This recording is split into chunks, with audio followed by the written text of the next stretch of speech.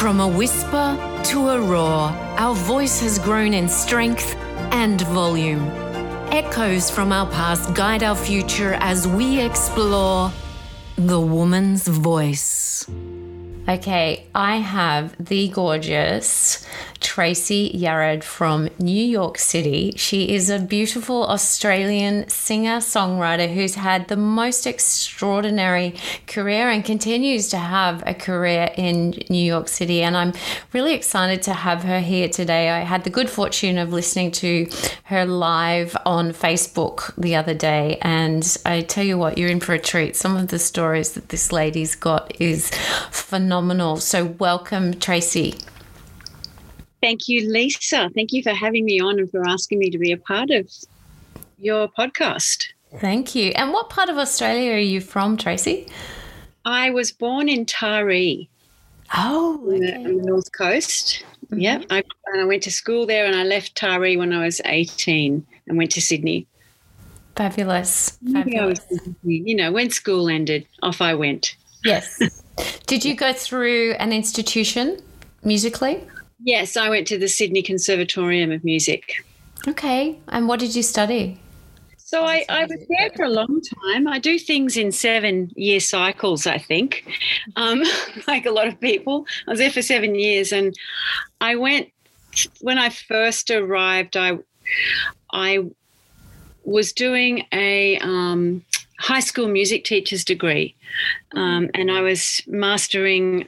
I had to do two instruments, and so I was doing piano. That was my main thing. And a singing teacher called Elizabeth Todd at the time had given me a scholarship to study under her. And my thing back then when I was a teenager was German lead. Yes. I loved it. And I think that maybe I was suited to it until I left the conservatorium and joined a rock and roll band and blew out my voice. But anyway, there you go. That's a big jump. And I must say I love German lead and French melody as well. It's something that I really love to just dive into. You took a big jump, though, to get to rock and roll. What drove you down there? Yeah, I think during those years at the conservatorium, I changed courses a couple of times. I didn't actually like the high school teaching experience when I got into prac. So I came back and I changed to I went through the opera school for a little while, and then into a bachelor, and then into a diploma of music education, all sorts of things. And what did you just ask me? How did you jump from to rock and roll? So it was that whole the whole kind of situation at the New South Wales State Conservatorium was in the opera school. It was very, very competitive. And I didn't like the feeling that I got from being with those people. It didn't feel right. They weren't my people. I didn't belong there. It was, I felt like I'd never make it or something. And yeah. And oh, wow. That's really interesting, Tracey, because I went through the conservatorium here, and that was also something that I felt that it was almost an undertone that if you can't make it in the conservatorium, you're never going to make it in the outside world. And that really disabled me as a singer. So it's interesting to hear you say that. Yeah, it was kind of, I don't know, there was just something about it that I felt like I'm not the right personality. I'm not going to get through with these people. And I just took a chance and joined a band, an all-girls band. I joined another band before that, but the main thing I did was join this all-girls band and start singing. I'd always loved singing popular music growing up. I loved playing the piano and singing, but the classical thing just swept me away. I guess I was given the opportunity, and Elizabeth Todd and Frank Taranto, who was another teacher in Sydney, they both instilled this sort of confidence in me that I could do this, that this was where I was headed when I was quite young, when I was singing in a Stedfords in Taree. I remember Frank Taranto was an adjudicator once, and he pulled my parents aside and said it would be great if she could move to Sydney and come to the Conservatorium High School so we could train her. This is her calling, so to speak, this. But, my parents didn't want me to leave, so I never did that. So it felt like a big responsibility, and that I don't know, that I wouldn't make it. I wouldn't cut it with these other women that were there and men. Like, I didn't feel like I fit in at all. Yeah. Moving on from there, and similarly, I had that feeling, but I didn't move away. I stayed, which is really, sparking thoughts in my head. How did you get the confidence to move beyond? Because, that's something women tend to sit in today. They feel things and they go, oh, well, that's just how it is. What really initiated you and gave you that confidence to go, you know what? No, this just isn't for me.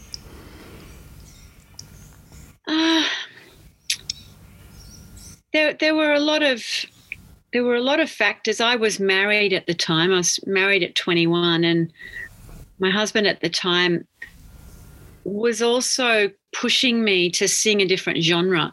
He kept saying, oh, you should be a country singer. You've got this whole country. You look like a country singer. And he was in the industry. He'd come from London, and he was a really interesting guy. Not that this podcast is about him, but he knew about producing. He'd worked with the Beatles. He had an Apple tailoring fashion store on the King's Road, and he'd made all their clothing, and he'd been a big part of the whole production of putting, like Sgt. Pepper's was all his clothing and everything. And he was like a stylist sort of person. And he used to see me as that. And he used to dress me and say, you need to go out and do this. And he kind of was pushing me at the time while I was studying, while I was married to him. I was going off to the conservatorium each day. And he was sort of saying, no, I see you here. So I felt, I don't, not that there has to be a man behind every decision you make. There certainly isn't, but I felt, certainly isn't these days, but I felt supported in that decision to sort of jump away and start singing, going back to singing popular things. And but I didn't become a country star. So how has your voice led you here today? You've obviously started very young in the Eisteddfods, which is where most of us start in that Eisteddfod world, and gone through the conservatorium. How did you get to New York? What led you there? I had never in my career been to the States. And I travelled a lot, as you know, from my show. I spent 7 years in Japan, and I've been to Europe and done some shows there. And I just had never come here. And I always wanted to come to New York because it's the mecca of jazz. I'd always wanted to come and just try and soak myself in it. And I came here because my long-term marriage broke up, 23-year marriage, and I didn't know what to do. It was either stay in bed and pull the blankets over my head, or try to change my whole life. And so I came here. It was huge, actually. I still feel like it's huge. I'm like, oh my God, am I really here? What happened? Like that. There's so many questions that I've got within that, particularly about finding your voice. I mean, you're with someone for so long, 23 years of marriage. Now, I know that you travelled a lot. You did live in Japan and other surrounds, working for the Sheraton, wasn't it? No, the Hilton, yeah. The Hilton Group. You travelled around. That must have put a huge burden on the marriage. It was incredible that time. I used to say to people, if we can survive 7 years in one hotel room together, we can survive anything. And it's we did. Yeah. It was extraordinary. I mean, I'm a like a lifetime meditator since I was like 21. So it's been a daily practice for me. And I feel like I understand silence. Yes. Really well, and that we could exist together in one space and allow each other to still have our own space. It was quite incredible, and it didn't put a strain on it at all. The biggest strain, I guess, was trying to get re-established back in Australia and thinking into the future all the time, because we both weren't like really happy playing that music. Speaking of the voice, everything I've done is, through the voice. And so there was always that sense of, when is this going to end? And when can we buy a house and create our dream, our dream picture? But being in that situation together was actually, when I look back on it, it was really beautiful. It was really lovely. We coexisted together. Like it was great. I thought we'd be forever, because that is true. Like you got to be strong to be able to get through something like that with a partner. It's like being in lockdown for 7 years. They couldn't last for a year. Everyone's talking about, all these breakups in lockdown. I'm like, well, try living in a hotel room for 7 years. You said you understand silence. So what do you understand about it? Who is it? What is it? How is it? I think silence is one of the most musical things that I what am I looking for? I feel like silence is a music of its own, and that it's precious. It's so precious to be able to be in silence and to be at ease in silence and to be comfortable and to not want to fill up every space with some kind of noise. And when I say noise, I don't necessarily mean speaking or going out. I mean any distraction. So silence to me is like a great virtue, to really understand that the preciousness of, Within that silence, could you hear your internal voice clearer? Absolutely. Absolutely. Yeah. Would you be encouraging of others to get intimate? And I think that's what's coming through is about getting intimate with that silence. Unfortunately, most people today, if they have silence, then there's something wrong with them.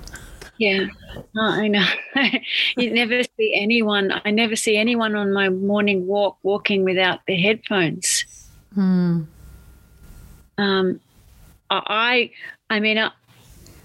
Coming here for me was about getting back in touch with that silence side of me, and I feel that it's very valuable, and I would encourage everyone I know, everybody, to be able to not be afraid of it, because it's for me, for a lot of people, and for me, silence in itself means alone. Like or alone or loneliness, which is both really different ways of saying that word. Loneliness is different to alone for me. But so, I mean, I coming here was like me challenging myself to be in silence with myself again, away from people, away from all of my comfort zones. So I'm a big challenge person. I like to push myself into situations. I don't lie down and roll over. I do for a little while, but I get up. So I'm hearing that you had a calling to go back to that silence, and you said you started at around 21. Yeah. Meditating. Yeah. When did you first hear that internal voice calling you to that? What happened? What brought you to that lifestyle?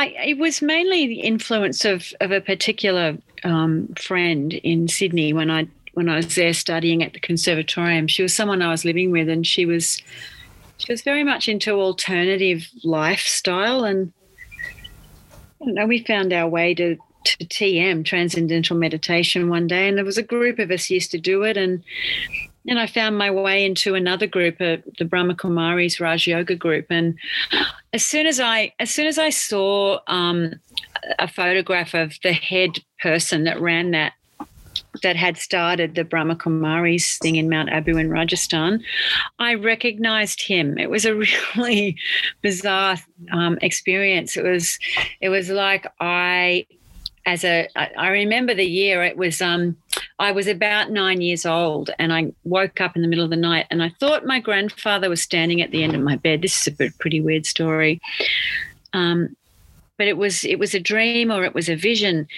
But when I saw that picture, when I walked into this Raja Yoga Centre in Avalon in Sydney, the light went on. It was him who was standing at the end of my bed, and the weird thing about that was that year was the year he had passed away.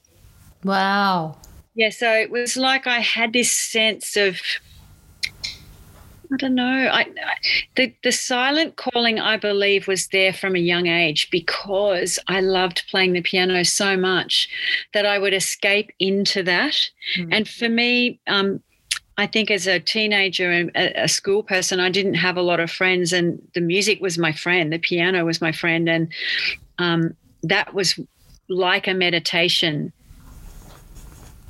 It was a place where I know you're not silent because the music's going through every cell, but it's something that you do I did at that time on my own. So I felt,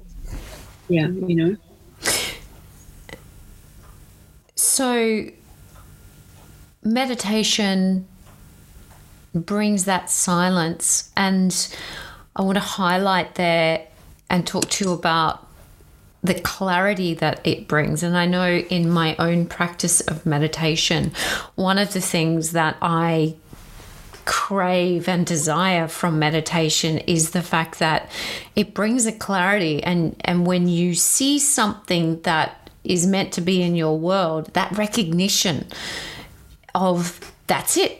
There it is. There's no question that that's the person, or that's the next journey, or the next path, or the next whatever.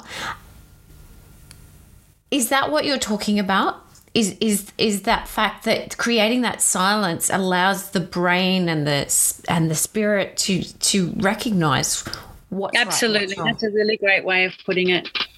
I think that's what meditation does. And what you said, that it breeds clarity. Yeah. So that if something is in front of you, you can actually see it. And do you work with the intention within your meditation as well? You know, you set that intention of perhaps this is what you want to achieve.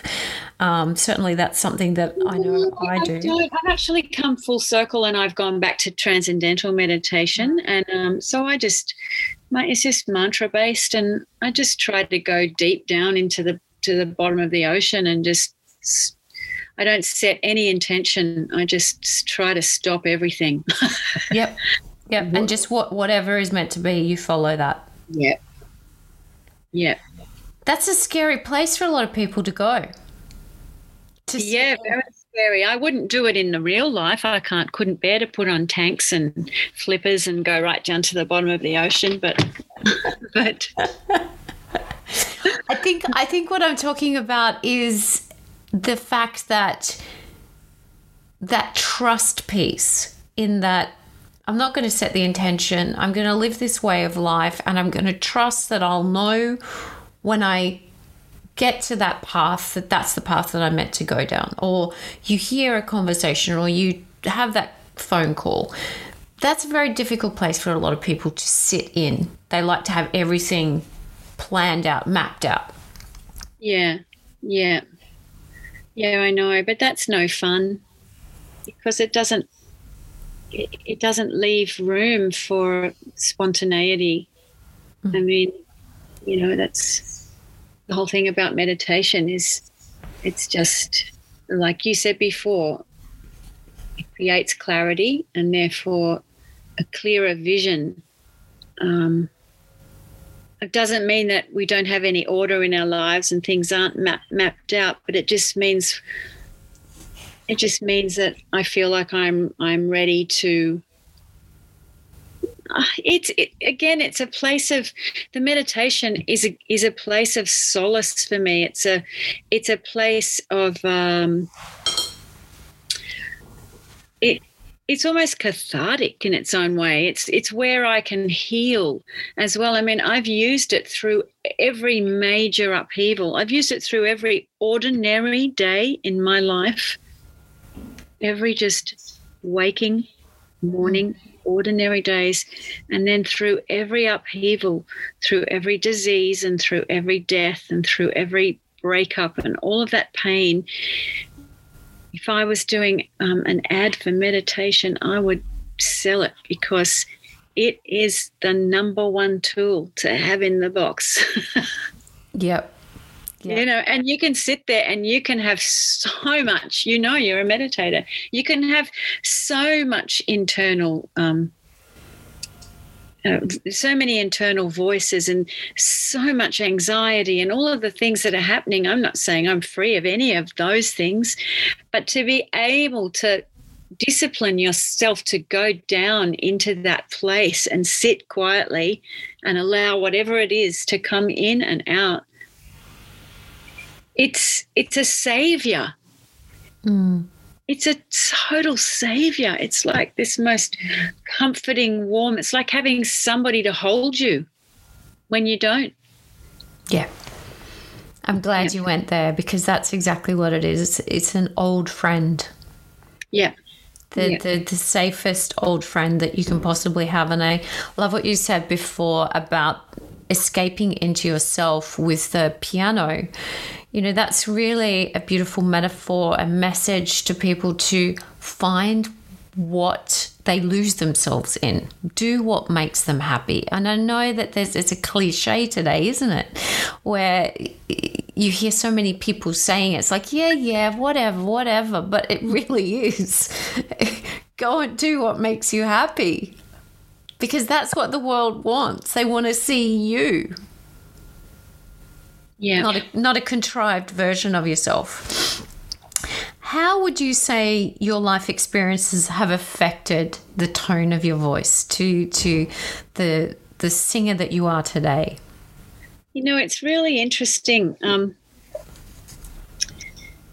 People think if they don't see me and they talk to me, from the sound of my voice, they think I'm younger than I am.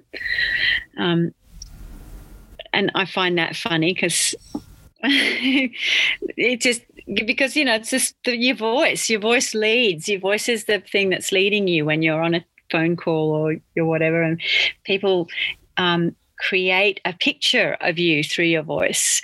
And did you say how that was the question about how could you repeat it again so I can get to the... So how have your life experiences affected the tone of the voice that you've got today? Yeah. Wow.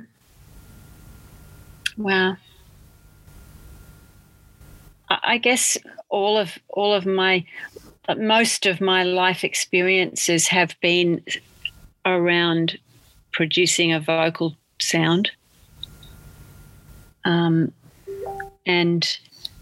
it's been a big journey to get where I am today, but I think the biggest experience with the vocal, with the voice, was getting through the years of leaving home. Was the years around 18 through to 20, the late 20s, where halfway through the 20s I got nodules, and then always having to focus on how to repair this instrument because it was going to be my thing. So it was all about that, and then getting through that and getting to Japan and singing 6 nights a week and allowing the instrument to completely relax and be able to repeat and do that night after night after night after night for all those years, really brought my voice into a place where I felt really confident, and it went through a lot of changes. And I noticed that it's still going through changes. And I noticed that much of the feedback I got from my very recent show from musicians that I used to work with in Sydney years ago were really complimentary about how my voice, the actual vocal production, if you're talking about that, is better than it used to be. It's better than ever, which is amazing, because I'm not working it anymore as hard as I used to. I'm not, in training. I used to be in training all the time, working on my voice production, but now I'm not. Now I'm just, I just open my mouth and sing. Well, you've got the muscle memory and you've done all those years of training. Do you think it's that next level of maturity and acceptance as well? Mm-hmm. Yeah, acceptance is important, because you can get so very worried about your voice and don't want to use the word prima donna, but a lot of singers, if they've got a little cold or they didn't sleep well the night before. And we know all of these things. We know how we're supposed to look after our voices. But I learned to harden up and to not worry about any of that, and just to sing anyway, no matter how I felt, because I had to in Japan, I had to. So I couldn't be like a little pussy and go, oh, I've got a blocked nose, or I've got a sore throat. I just had to keep going. And I got really used to, or I've got my period, like you were saying, hormonal, like all these things that affect your voice all the time. You get thin, the sound of the voice. It was, but you just had to keep going through it. Whereas prior to those 7 years, I would have maybe chickened out. I would have gone, oh no, I'm not gonna, let's not do the gig then, I've got my period then, or let's not do it then, I've got to. Whereas there, you couldn't. You had to show up every night no matter what was wrong. So that really, God, that was great training, I have to say. It was incredible. Stamina. Training. I'm listening to you going, oh my goodness, it's super brave, and no matter what. But I suppose in a way it would allow that very organic human element to come through, of embracing the emotion that you're going through, or the fact that you do have a period, or the fact that something's going wrong in your world, to actually bring that to your performance. Sounds like that's the extra lesson, and turning that into something that's beautiful and juicy for that particular performance. Yeah, that would add, because most people would shy away from that. And again, there's a message and a lesson in that, to embrace what's going on and turn that into something in the voice. Yeah. Tracey, have you ever been afraid to speak your truth?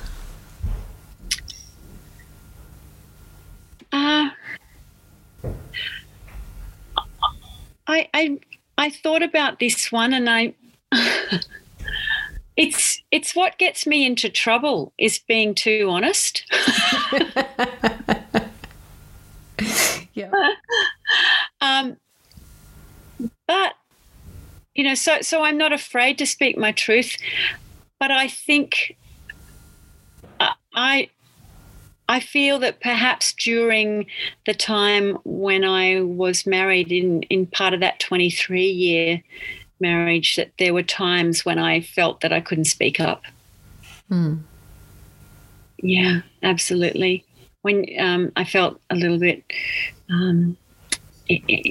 imprisoned, I guess, and unable to really speak. But mostly I'm it's something I live by, is trying to speak my truth.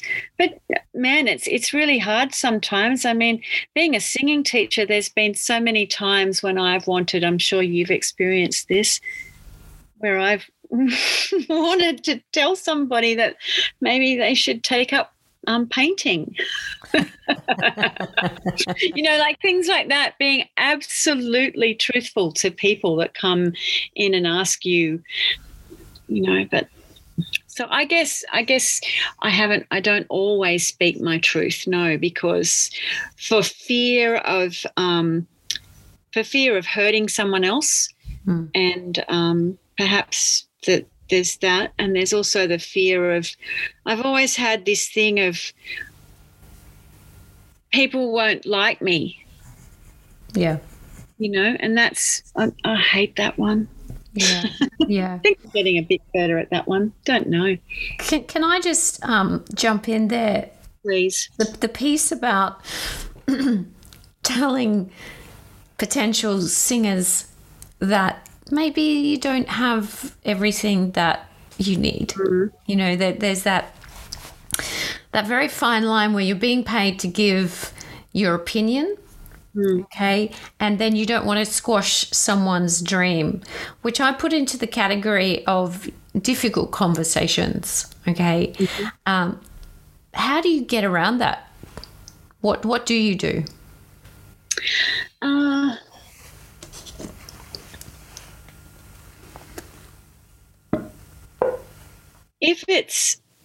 It depends on, obviously, the student. I've had a lot of adult students that are learning because they love to sing. Mm-hmm. And if that's the case, then who cares? Yeah, exactly. Whether that perfection is there, or whether that person is has still got years ahead. Because, you can teach somebody to improve their pitch, and, we know all of that. But it's that, if that person's learning for fun because it brings them so much joy, then I have no problem with it. But I feel I've had the experience more so maybe with I had a music school in the Blue Mountains, and so I taught a lot of teenagers, and there was all of those TV shows that were about winning what were they called? The Voice. The Voice, so, yes. I'm not a TV person, so and it instilled a lot of false confidence in young women and young men, that they felt that they were owed something like that. And they came along with really overconfident and didn't want to put any work in and needed to work. And I always found that very difficult to tell them the truth. I mean, I think I was a hard teacher at some point. At some places, I'd always, you'd have to ask one of my students. I'd be always calling them up and saying, no, you got to, I guess I was very truthful with singers that needed work on their pitch. I wouldn't tell them that the song was great if it wasn't great. I'd say it needs work if you really want to get there. And then I guess it's up to to Providence then when they actually go. Some of them used to go and line up for auditions and get knocked back, on those things, The Voice, and I'd be like, oh, well, yeah. So they find it out anyway in the long run. But yeah, I guess I was a little bit of a tyrant when it came to. I learnt from a nun. Oh, wow. So, I learnt from those ones that had the rulers, telling you to don't play it like that. That's not right. You don't sound right. I'm not that bad. I've got wonderful relationships with my students. Yep. But, it's just. Tracey, I heard a beautiful explanation talking about competitions like The Voice, which I think, American Idol and Australian Idol and all of the shows that we're talking about. Yeah. I heard a vocal coach recently, in the last 12 months actually, and he had worked behind the scenes on one of these shows, and the question to him was, what's the biggest issue that you see in auditions? What are people turning up with that you wish would change? And he said, I wish people would stop turning up in their earth suit. Oh. And I just went, oh my goodness. What an extraordinary comment and a great picture and fantastic analogy. I wish people would stop turning up in their earth suit. And then I immediately twisted that and said, well, imagine if they turned up in their spirit gown. Don't you think that that's a beautiful way to, and that's what essentially what the world is looking for. We don't want you to turn up looking perfection. We don't want you to turn up in the latest shoes and top. I mean, that's all part of it, image and branding. We know that. But to turn up in your spirit gown where it stops us in our tracks and we hear something and connect to it. I think that goes back to what we were talking about before, about recognizing that in that clarity in that moment. That's it. That's that it factor. Mm. What would you think of that, of the earth suit? Yeah, I've never heard that before, and it is an incredible thing to say, because it's like, to me, I'm picturing everybody's turning up how they think they're meant to be projected on this planet. Instead of like you said in the spirit suit, instead of just showing up and being present, like just show up. Which is, really what we aim to achieve, isn't it? As performers, is to turn up with a product and an idea, and hopefully it connects with people, rather than twist yourself into something that you perceive is what the outside world wants, where really we just want you. Yeah. Has your voice ever saved your life? My voice has created my life, I feel like. So in a way that's saving my life. Yep. It's given me a life. Yeah. Imagine a life without a voice. Imagine. Well, I almost had to for a while there. And I couldn't. Having the nodules, was that caused from singing in a rock band? Yeah, it came from jumping straight out of the conservatorium training into, Nutbush city limits, in a club with no fallback, and people used to smoke, as well in the clubs. Yeah. So I wasn't using my voice correctly. I was using it not as an opera singer, but as more of a classical singer. I didn't understand how to support it properly for this other style of singing. It's very different, isn't it? Yeah.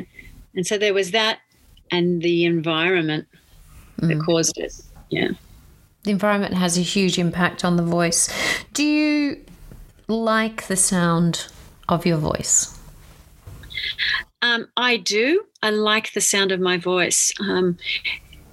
It's taken a long time to say that. And that's something I've always found interesting when I've been teaching, because students are so nervous or hesitant to hear themselves back. Don't play it while I'm here. I don't want to hear. And I've always said, you will get used to the sound of your voice. And yeah, I do. I do like the sound of my voice, and particularly being here in New York, it's, we're different, us Aussies, when we're here. The accent, and it's like something I'm proud of my voice, the sound of my voice. In a way, it's unique where I am right now. And it is you, isn't it? It's me. I use Oprah as an example here. If Oprah's voice was a color, what color do you think it would be? I know. I found that interesting because I had to go and put an Oprah video on so I could hear it because I haven't really listened to her. And when I put it on, I just felt like a warm, glowing orange. Nice. Her voice, her speaking voice is so warm. Isn't it? So many layers, and she's got so much versatility in the tone, from being very, very authoritative to being, the most nurturing mother figure on the planet, which is really beautiful. So in comparison, what color would you say your voice is? I don't think I'm as warm, glowing orange like that. Thinking in colours is an interesting concept to me too. I was going to ask you why you asked those questions about the colours. I think that's... Well, sorry. As a teacher, so one of the teachers I've spent the most time with, who I'm still very close to and work with, is Armenian. And she was from a very musical family, and in Armenia, the talented get supported, and the whole family, there was singers, composer, and a painter. They all get taken away to beautiful special schools that support the arts, and they get nurtured and encouraged, which is very different to what it is in Australia. What a beautiful way to live. And so these schools are generally placed in extraordinarily beautiful landscapes in these country areas of Armenia, or if you're in Russia or if you're in Germany, this is very common in Europe. And so they all talk because they're seasons. And when you listen to a Debussy piece, or you listen to any of the great composers, European composers, you can hear the seasonal colors coming through their pieces, and the environment that they live in definitely affects what birds are out chirping, what color the trees are, what color the sky is. It affects the tone in their compositions. So she then naturally always spoke to me. I would sing something and she'd go, "What color is that?" That's not even a color. That's yellow. I don't want that yellow color. I want a beautiful red color. I want a beautiful green color. And slowly, of course, initially I was like, this woman's cray-cray. I don't know what she's talking about. But eventually I started to understand and parallel, when I sing that tone, it feels like this. She says that tone's green. Oh, now I can see that. And that part of my brain started to work differently, so that now I work very much in colors with my students. And when I went to Armenia and I saw the colors, which were just extraordinary, we were there in autumn, and I went, oh, I get it. I understand. So that's where it's all come from. And it really does in the teaching studio. And when I work with either singers or speakers, in the corporate world, when I get them thinking this way, it changes their perception around it. And it really translates to a feeling. So that's how the colors came about. Oh, that's really interesting. I thank you for answering that. I guess if I thought about my own, I see it as a palette of paisley turquoises. Beautiful. You know what I mean by that? I love, yeah. There's movement. Yeah, you've got that foundational color, and I love that. Is that the color you want your voice to be? Yeah. Perfect. And that's, that takes a long time to be able to say that. Most people don't like the sound of their voice. If I ask a room of 2,000 people, which I've done, hands up who likes the sound of their voice. next to nobody will put their hands up, which I think is really, really interesting. It's just another thing for us to hate on in our body. And yes, it's the one thing that we need to support us if we're going to make that impact in the world and have those deeper, more meaningful conversations. If you don't like the sound of your own voice, how are you going to create a vibration that's going to make that deeper impact as a singer or as a speaker? That's right. Well, I have not in the past. I've not liked the sound of my voice, and I'm actually just listening to masters now of my album that's coming out this year, going, ooh, really, you're really, really listening, and I'm listening to 3 or 4 different versions of it, going, oh, that's a bit hard at the top there, and if I could put a color on every note, probably. Absolutely. Well, is that hard? Is that what I sound like, or is it the way he's recorded it? It's like, yeah. It is a very, you know how it is as a singer. It's a very, you're it, right? Here we are. Hello, here I am. Whoa! It's not like sitting behind the piano, and it's not like. Oh, look! I always say you may as well be butt naked running down the street. That's right. So exposing. Yeah, it's really, really exposing. Yeah. So and getting used. In my show, it was interesting because I normally play piano. So I was like, oh, I'm going to do something out. That's another thing. I'm pushing myself to do this stuff here. I'm like, no, just go out and sing for a change. Yeah. No, it was beautiful. Do you and have you suffered from the imposter syndrome? Yeah. Of course. I don't anymore. Oh, why am I saying that? I don't know.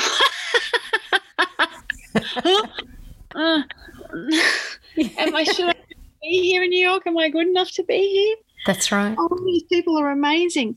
No, I have suffered from it, and I think it's really natural to suffer from it. And I know men that suffer from it too, in the music industry. And I don't think it's purely a female trait.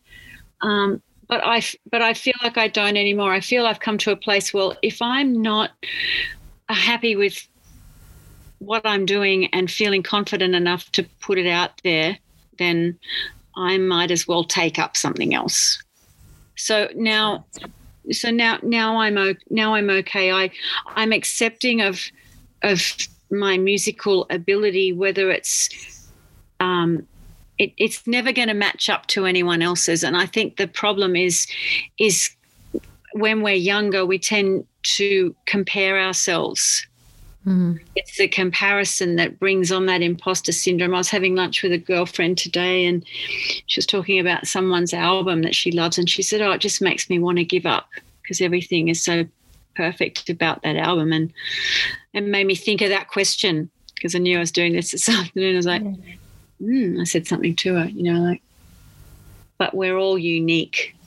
We're all very unique in what we have to offer, and we can't. Do you have a belief as to why it's so prevalent today? And I've had many conversations with people about social media has a lot to answer for. Oh yeah, with this condition.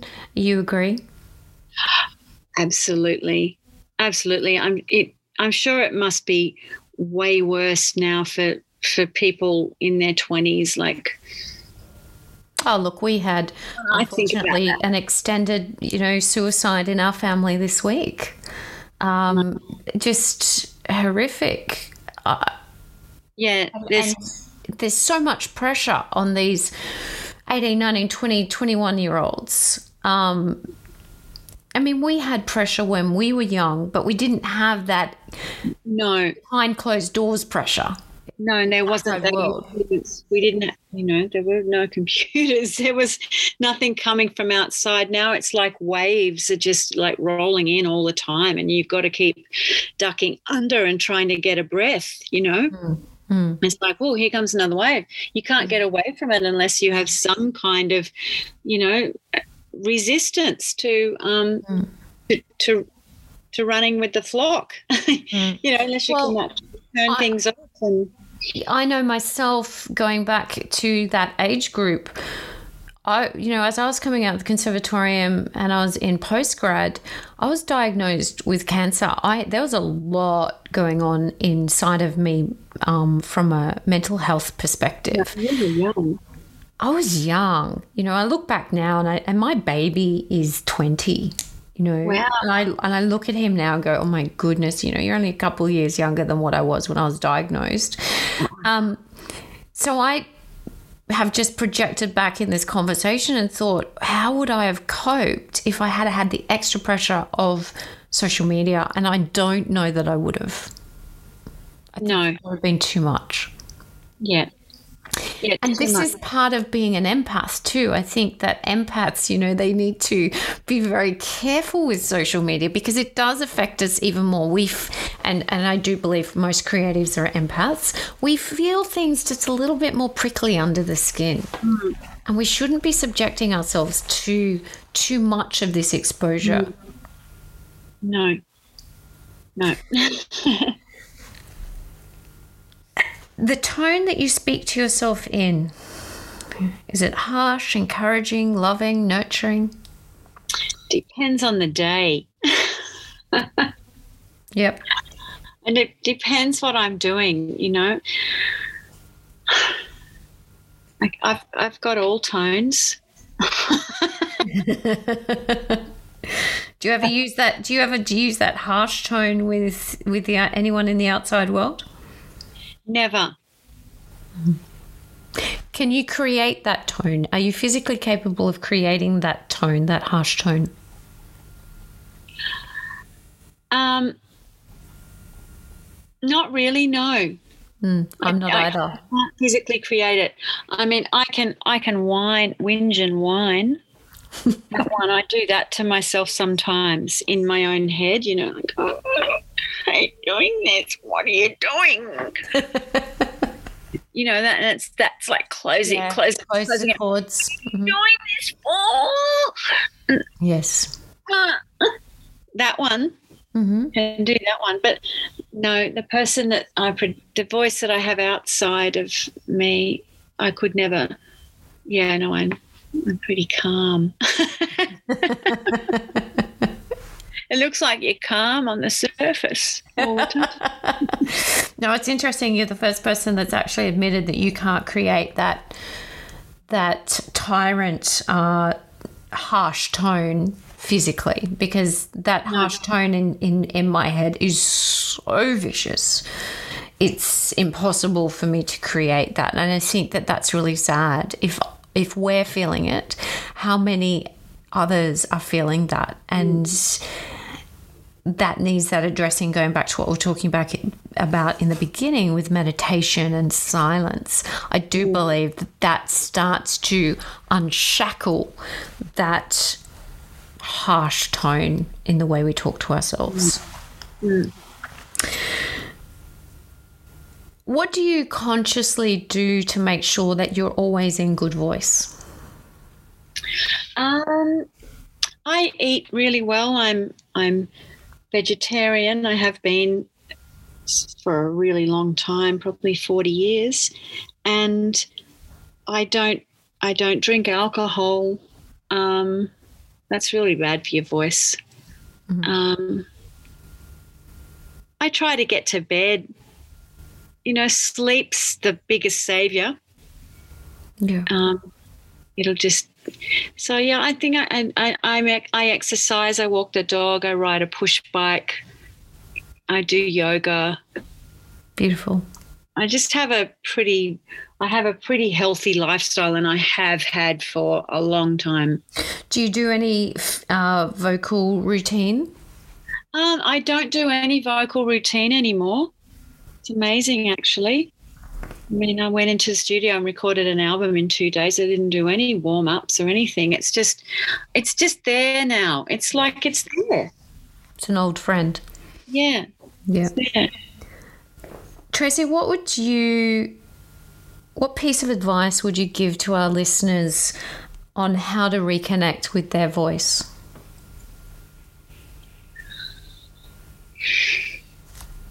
Well, it's interesting as well, because when I think about that sentence, how do I reconnect with my voice? To me, it can mean a lot of things, not actually being a person who's in the public eye, who's a speaker or a singer, but my voice. How do I reconnect with my voice is about how do I reconnect with myself again. And I think the piece of advice that I gave myself when I was trying to reconnect again after a traumatic thing happened to me was to breathe. Mm-hmm. breathe and stay open. Stay open and breathe, and never let go of the belief that anything is possible. Yeah. That's the advice I gave myself when I was, trying to change my life again. And I like what you've done there in the self and the voice are one. Mm-hmm. So reconnecting to your voice is essentially reconnecting to the self. Because the voice will go and do whatever you want it to do as long as you give it the direction. So that, again, the theme of today's podcast, and I think we might name it clarity, it gives you the clarity. Yeah. And what you've just created there is be tender to yourself. It's a word that we don't use very much, but I love it. Yeah. Be tender. Just be gentle on yourself for the day and see what happens. Tracey, how do you think people feel when you leave that stage? I hope they feel happy.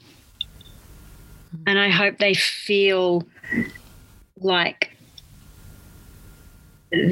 I hope they feel warm inside, and that perhaps I touched somebody in a way that they thought about their own situation, their own thing, and they felt good about something that they maybe didn't feel so good about before they met me or heard me do my show or heard me sing or whatever. I hope that it made them changed a cell or something. Something. And when I listened to your show that you did, your live that you did on Facebook last week, I did mention to you when we were off air that I normally just skip through lives and pop in and see and go, oh, that's lovely. But I said you pulled me up and kept me there, and the reason you kept me there was that you made me feel safe. And that's what I look for in a performer, is that I feel safe to just land for a moment. So I want to give that to you, that you do make people feel safe. Tracey, we're going to wrap it up. It's been an absolute pleasure. I could talk to you forever. I know you've got so many stories. But can you tell us what's next for your voice? What have you got coming up? So I have an album release coming up. It's called All These Pretty Things, and it's a show that I wrote, and Karen was actually helping me, Karen Jacobson, with this show when she was back here in New York. It's a show I wrote around my divorce and about picking myself up, the pain of that. It's like a cycle, I guess, like life is, and it's got all the seasons in it. And so I recorded those tunes with a band here in New York, and that's coming out later this year with an audio book that I've written. The stories with every song, but these stories are more defined. I've been enjoying writing while I've been here in New York. I've done some writing courses, and I don't know, I'm just allowing myself to explore whatever comes my way. I'm in a position in my life now which I'm really grateful for, but I'm at a point in my life where I can allow a creative thought to turn into a creative action. I love it. Thank you, Tracey. And we can, of course, download your album from all of the normal. It's going to be absolutely everywhere. I know. We're going to be walking down the street, right, going, there's that Australian girl that I heard on the Woman's Voice podcast. Just download it like this. You'll be able to go, meep, meep, meep. Oh, thank you, darling. It's been a delight, and I hope that one day when we get back to New York, we can catch up. That would be fabulous. I can't wait to meet you in person. It's going to be great. Thanks for joining me today to strengthen your voice. You want to be heard, and you deserve to be heard. We're here to make sure that the woman's voice is heard. I'm Lisa Lachlan-Bell, and together we are The Woman's Voice. Thanks to our official sponsor, The Voice Draw. For more information on your voice, go to thewomansvoice.com.au.